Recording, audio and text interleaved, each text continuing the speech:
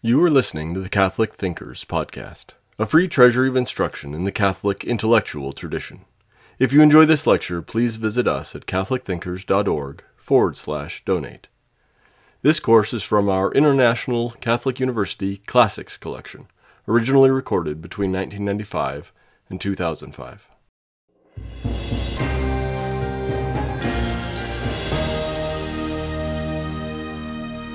Welcome to the second lesson in the ICU's course on the norms of Catholic faith, Scripture, Tradition, Magisterium. In this second lecture, we're going to be talking about Revelation a little bit more. We touched on Revelation in the last lecture. In this lecture, we're going to get into a little bit more how it is that we can know what God reveals and try to understand how it is that God reveals His plan to us and Himself to us. First of all, in the last lecture, I made real clear that what God reveals to us is mystery. The mystery of who He is, the mystery of His plan for our lives. It exceeds our understanding. We can't fully ever grasp it. So, if you say that, how is it that we can say anything meaningful about God? Well, there are two ways to talk about God, given the fact that God is mystery.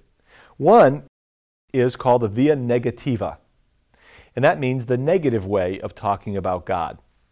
This is the easiest way to talk about God. And here is why. Given the fact that God is mystery, it's easier to say what He is not than what He is. It is easier to say what is false rather than try to describe adequately the truth about God. Let me give you an example of that. How is it that you can explain the fact that God is one God in three persons? How is that? Well, it's a lot easier to explain how we shouldn't understand the Trinity. It's a lot easier to point out the heresies that have come throughout the ages and say, no, that's not right. You know, for example, some people said that there really isn't a Trinity, a permanent Trinity. God just, the Father is all that there is. But see, what happened was He was born in the world as the Son. And while He was in the world, we call Him the Son. And once He dies and raises from the dead, He comes back as the Holy Spirit. So there is only one person. And there are many Christians who believe this. There's some Pentecostals who believe this. No, that's a very old heresy called modalism, and that goes way, way back. And there's an image that some people have tried to use that's really a modalistic image, Try to explain the Trinity like water has three forms of manifestation, ice, steam, and liquid. Well, that's perfect modalism. Heretical image. Can't use that one, okay? Now, here's another thing you can say God is not. We use the shamrock as an image of God, and that's okay, as long as you understand that it's not a really good image of God as three in one, because the shamrock has one thing that has three parts to it. The three persons in one God are not parts of God. Each person in the Trinity is fully and entirely God, divine. Okay, so that doesn't work. So there's a lot of things you can say don't work. A lot of heresies, and that's one of the value of the heresies that come up throughout the ages, is it shows us what is not the case, what we shouldn't believe, okay? On the other hand, there is a way to speak positively about who God is, and that's called the via eminentiae, okay? That means talking about the beautiful things in the world, the good things in human nature, and looking at them and jumping from them to the goodness of God. That's valid, but it's always dangerous because we always can box God into human excellence and limit God to human excellences that we know about. Okay, that's the danger of it. But it's very powerful, and that's the way God speaks many times to us in the Scriptures.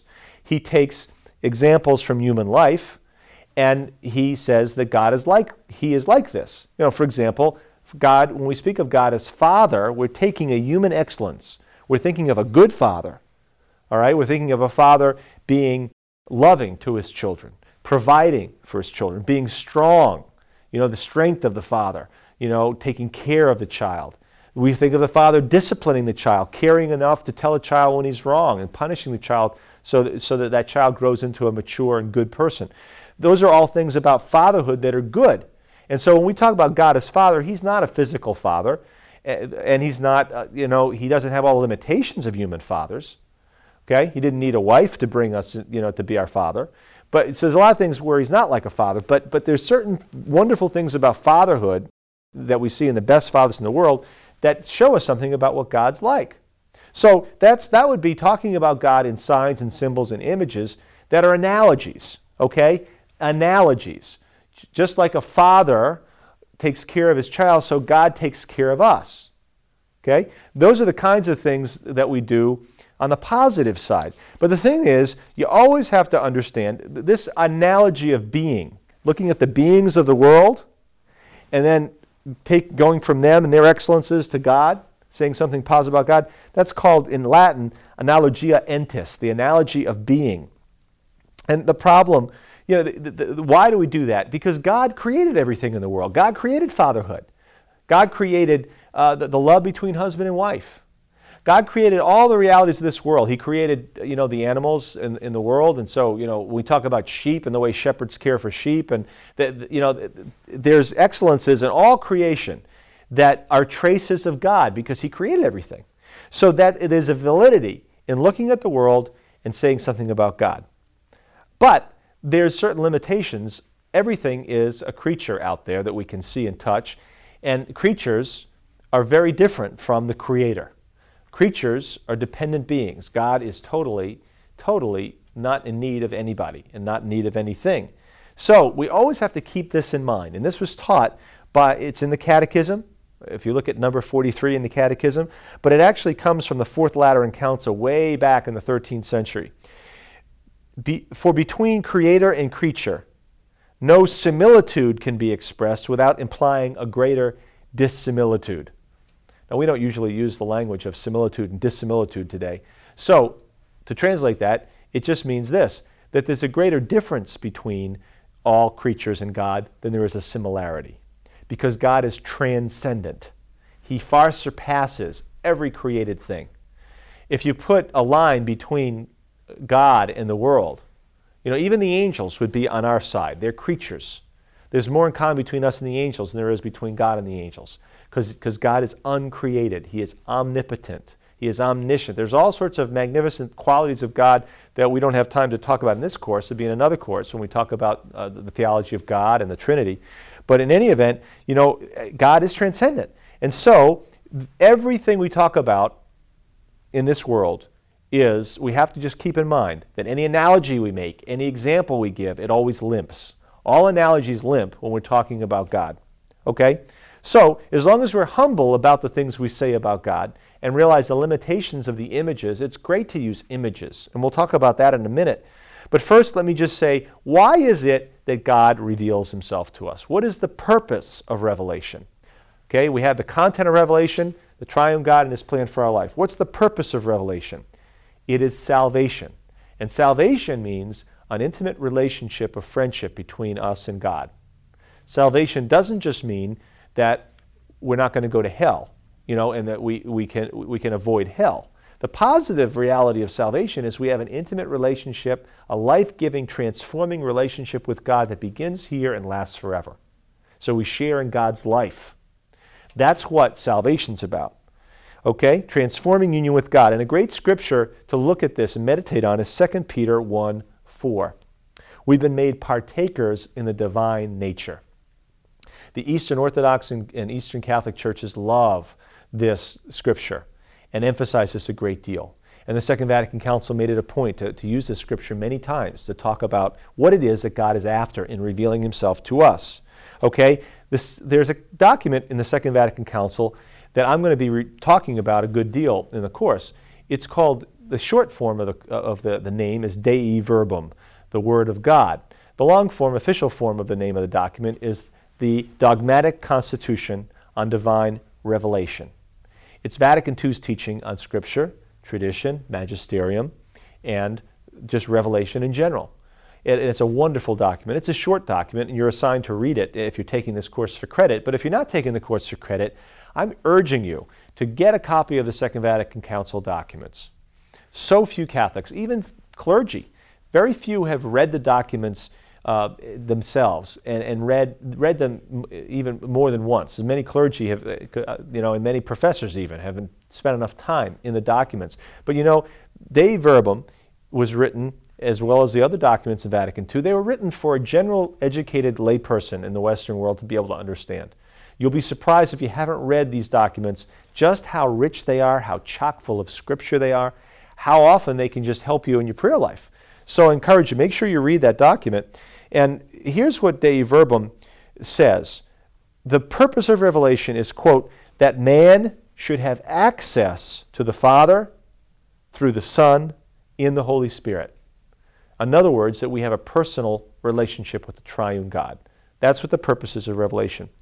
Now, let's talk about the manner of revelation. How is it that God went about revealing himself to us, who he is, his plan for our lives, in a way that we could grasp, given our limited minds, and given the fact that he is so transcendent? Let's talk about that for a minute. The Vatican Council II in Dei Verbum says that God revealed himself over the course of history in words and in deeds. And those words and deeds are bound up with one another. The deeds lend credibility and power to the words. The words interpret the deeds. It's very simple to see this when it comes to a number of things in salvation history. Jesus' miracles, they're deeds. They reveal who he is. The wedding feast at Cana reveals that he is more than just another guest at the wedding feast. We actually celebrate that miracle when we celebrate the Epiphany in the Western Church, because it manifests, it reveals Jesus' glory. John, in his gospel, the fourth gospel, talks about the miracles of Jesus as signs. Yes, Jesus cares about the people that he gives the loaves and fishes to. He wants to satisfy their physical hunger. Yes, he cares about the physical health of everybody he heals, but these things are also signs that reveal who he is. They lend credibility to his words. They reveal who he is. He does things that only great prophets in the past have done, like Moses and Elijah and Elisha. But he does things that no one has done, only God can do. And that shows that he's God. Many times, Jesus, in the New Testament, it's very rare. There's only 4 places in the New Testament where Jesus is unambiguously called God, the word God. But he constantly, in his deeds, he's revealing himself as God. When he walks on the water, when he forgives sin, many times. Okay, so deeds are an important dimension of revelation, just like in normal human life. It's not just the I love yous that speak, but it's the actions that we look for to reveal, to see if a person is really loving their family, loving, a significant other that they're courting. So deeds have a lot to do with revelation of who person is and what he's really up to. So you take a look at Jeremiah. It's fascinating as a prophet. Jeremiah oftentimes he goes out and speaks a word, but he illustrates it, like the time he had a yoke on, to show that the yoke of the Babylonian king was something God was placing on Israel's shoulders. Okay? Look at the prophets and look how many times they used deeds, and they acted out what they were preaching. Like Hosea marrying a prostitute to show how God was in a relationship with Israel that was breaking his heart because of the prostitutions of Israel, but how he would take Israel back anyway and forgive Israel and accept Israel back as his spouse. Well, that was lived out in the life of the prophet Hosea. So, words and deeds, both. Okay? Now, what's the initial revelation of God? Where does he initially reveal himself? It says in Dei Verbum 3, in the Catechism, number 54, it says that the world is the initial revelation of God. When you look out at the world, and this is part of apologetics, you see the goodness of God. You see the majesty and the beauty and the providence of God. Okay? Now, the second revelation is the human person himself. When you look at human beings, you can see in the human soul a reflection of God. Now, the problem is that because of sin, we fail to see God in creation. We fail to see God in the human person. And so we need something to help us see. And what helps us see is Scripture, salvation history as recorded in Scripture. In fact, the fathers of the church a lot of times talk about the 3 books where we could read about God. One was creation, nature. Second was the human soul. Third was Scripture. But reading Scripture made it possible for us to read those 2 other books. Beautiful little image of the 3 books. But that's the way we see things. And let's talk about salvation history. Because without salvation history, without God revealing himself throughout history in words and deeds, we really wouldn't be able to see as well as we need to see God everywhere in creation and in people. How is it that God decided to reveal himself to us in words and deeds?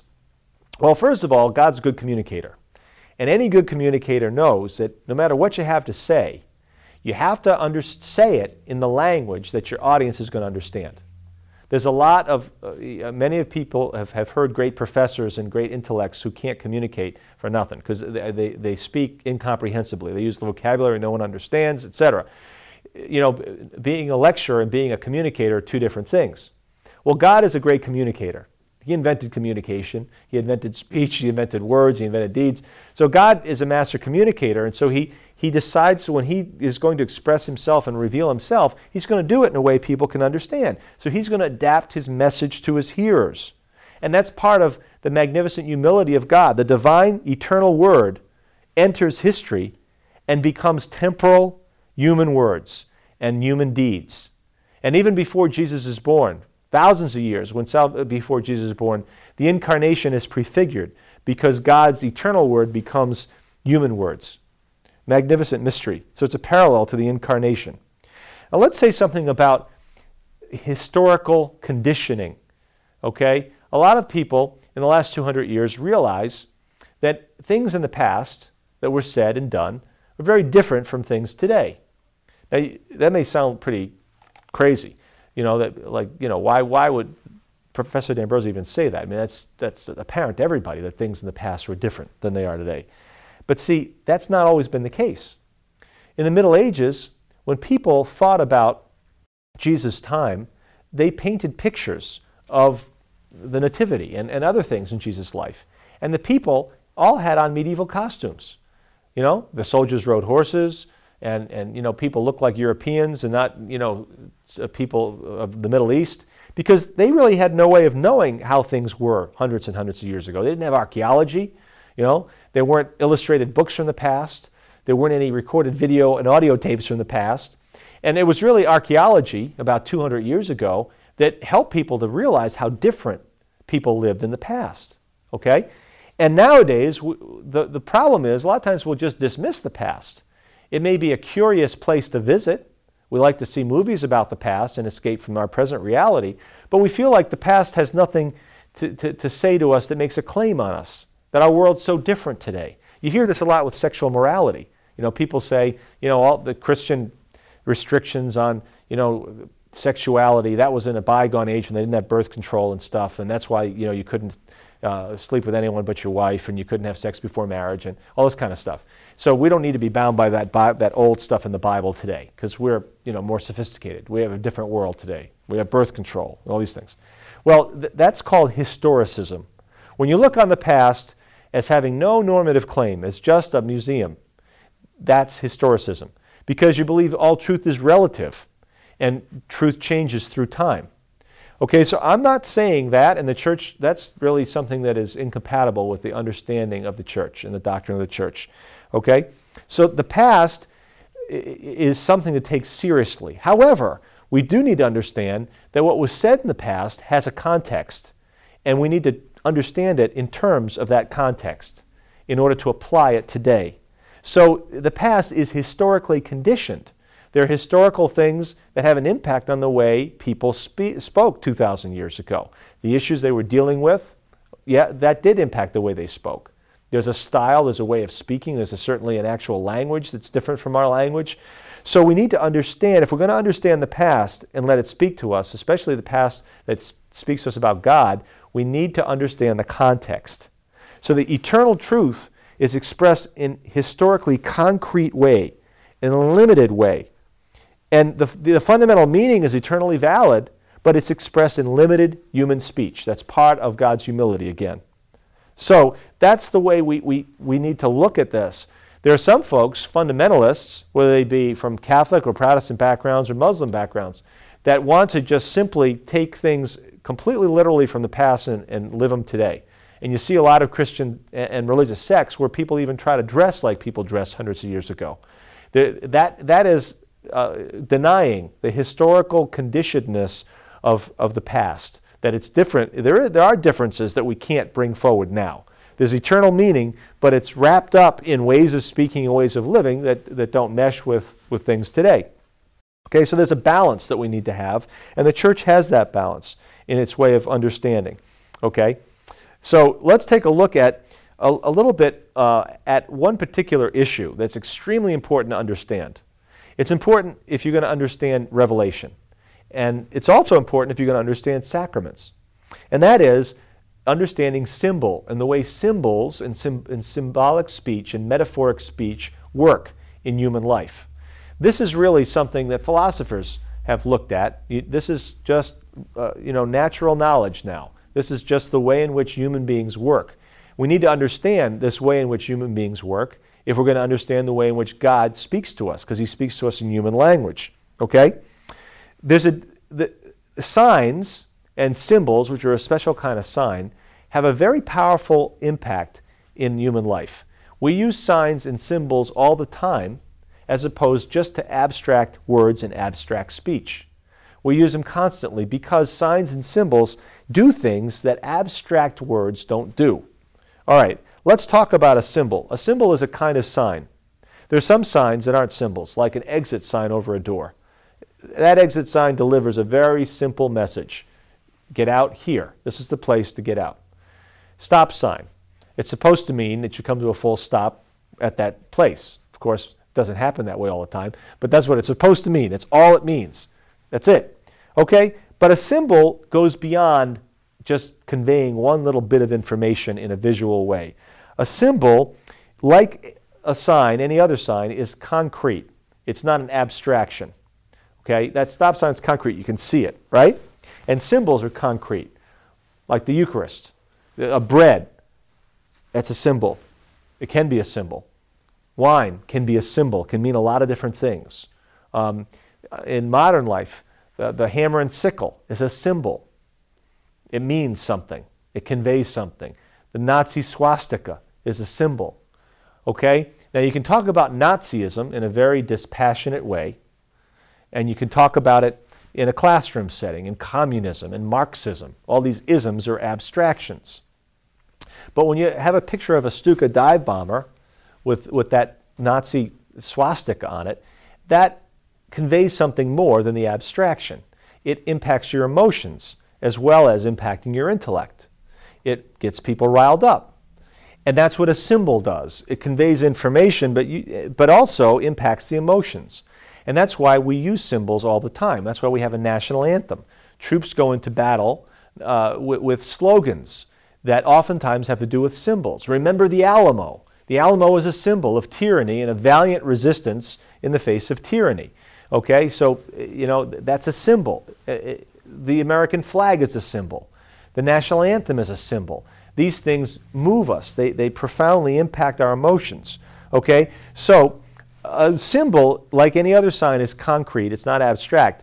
And it has the ability to speak to the whole person, not just the intellect. Another thing about a symbol is it means more than one thing. It's not just conveying one little bit of information.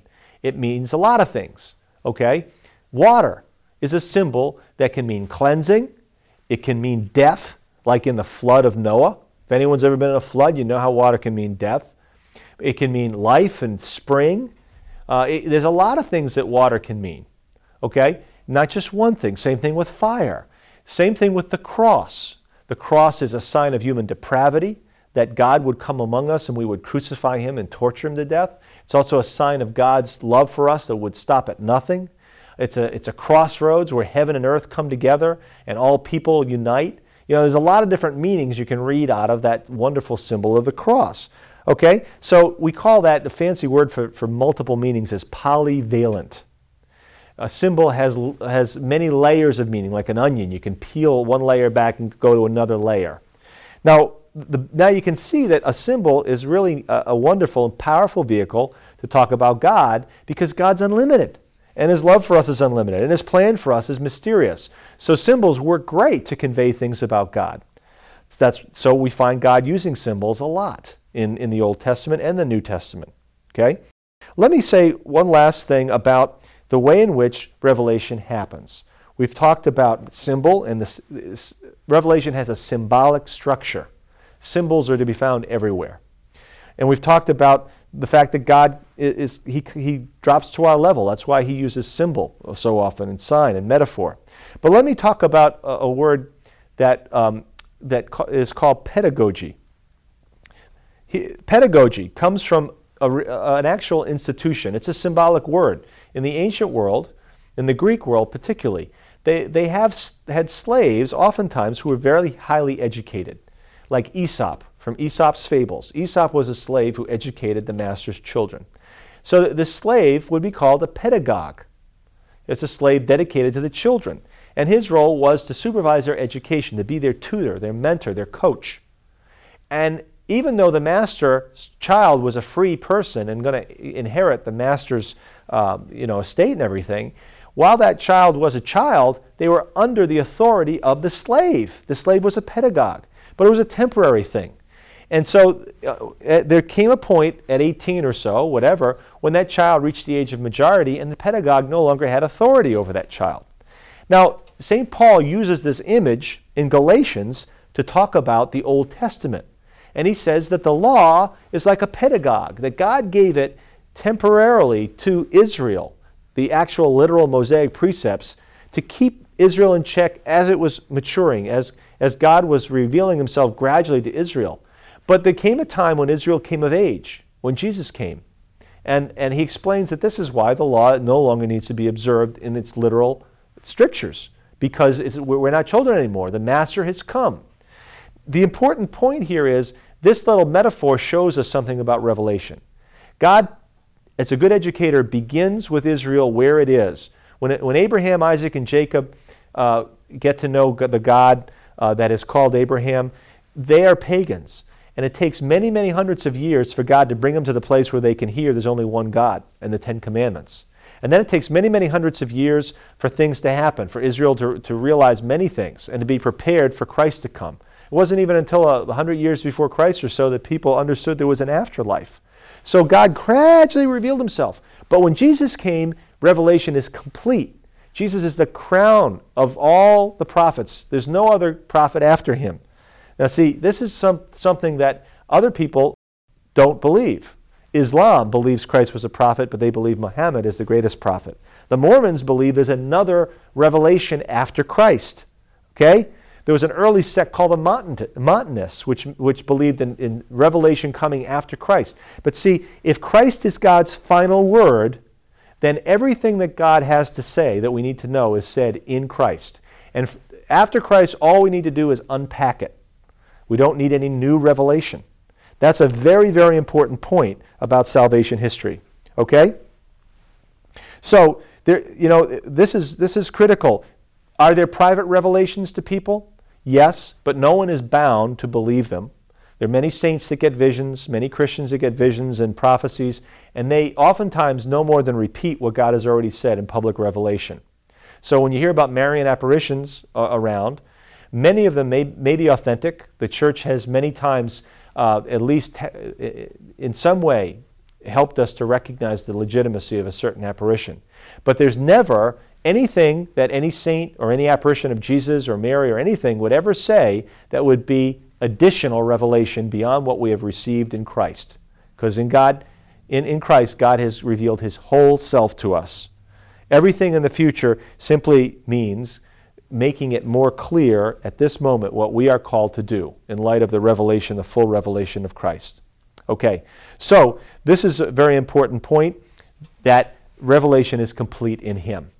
And he is really the fullness of God's Word. That's why we call Jesus the Word of God with a capital W. And that's what our next class is going to be, about revelation and the Word of God. We hope you enjoyed listening to Catholic Thinkers. Please visit us at catholicthinkers.org/donate to help us keep this content free.